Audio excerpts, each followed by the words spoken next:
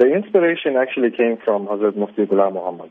I was visiting him one day at the Mazar and we were talking about apps. And he had this idea that he wants to put the Habibul Awrad, the book by Hazrat Khaja Habib Ali Shah, onto the mobile platform.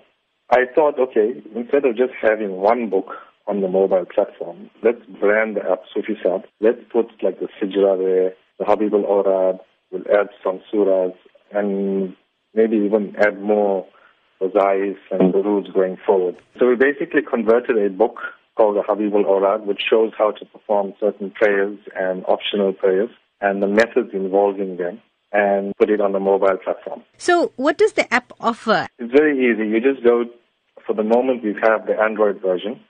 You go to the Play Store, you download the Soofie Saheb app.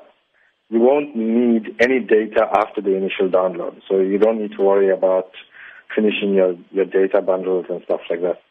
Once it's downloaded locally on your phone, you can use it, and it shows you how to perform, like Fajr, for example, the morning prayer, how to perform the optional prayers.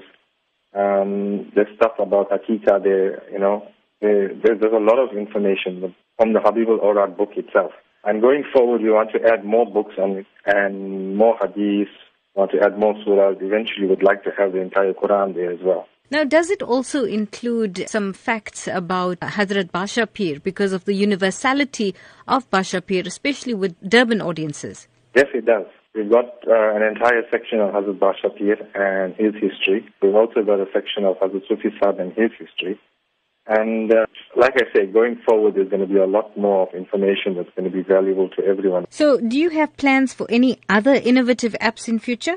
Yes, we do. The iOS version is short-term plan. We need to get that out as soon as possible.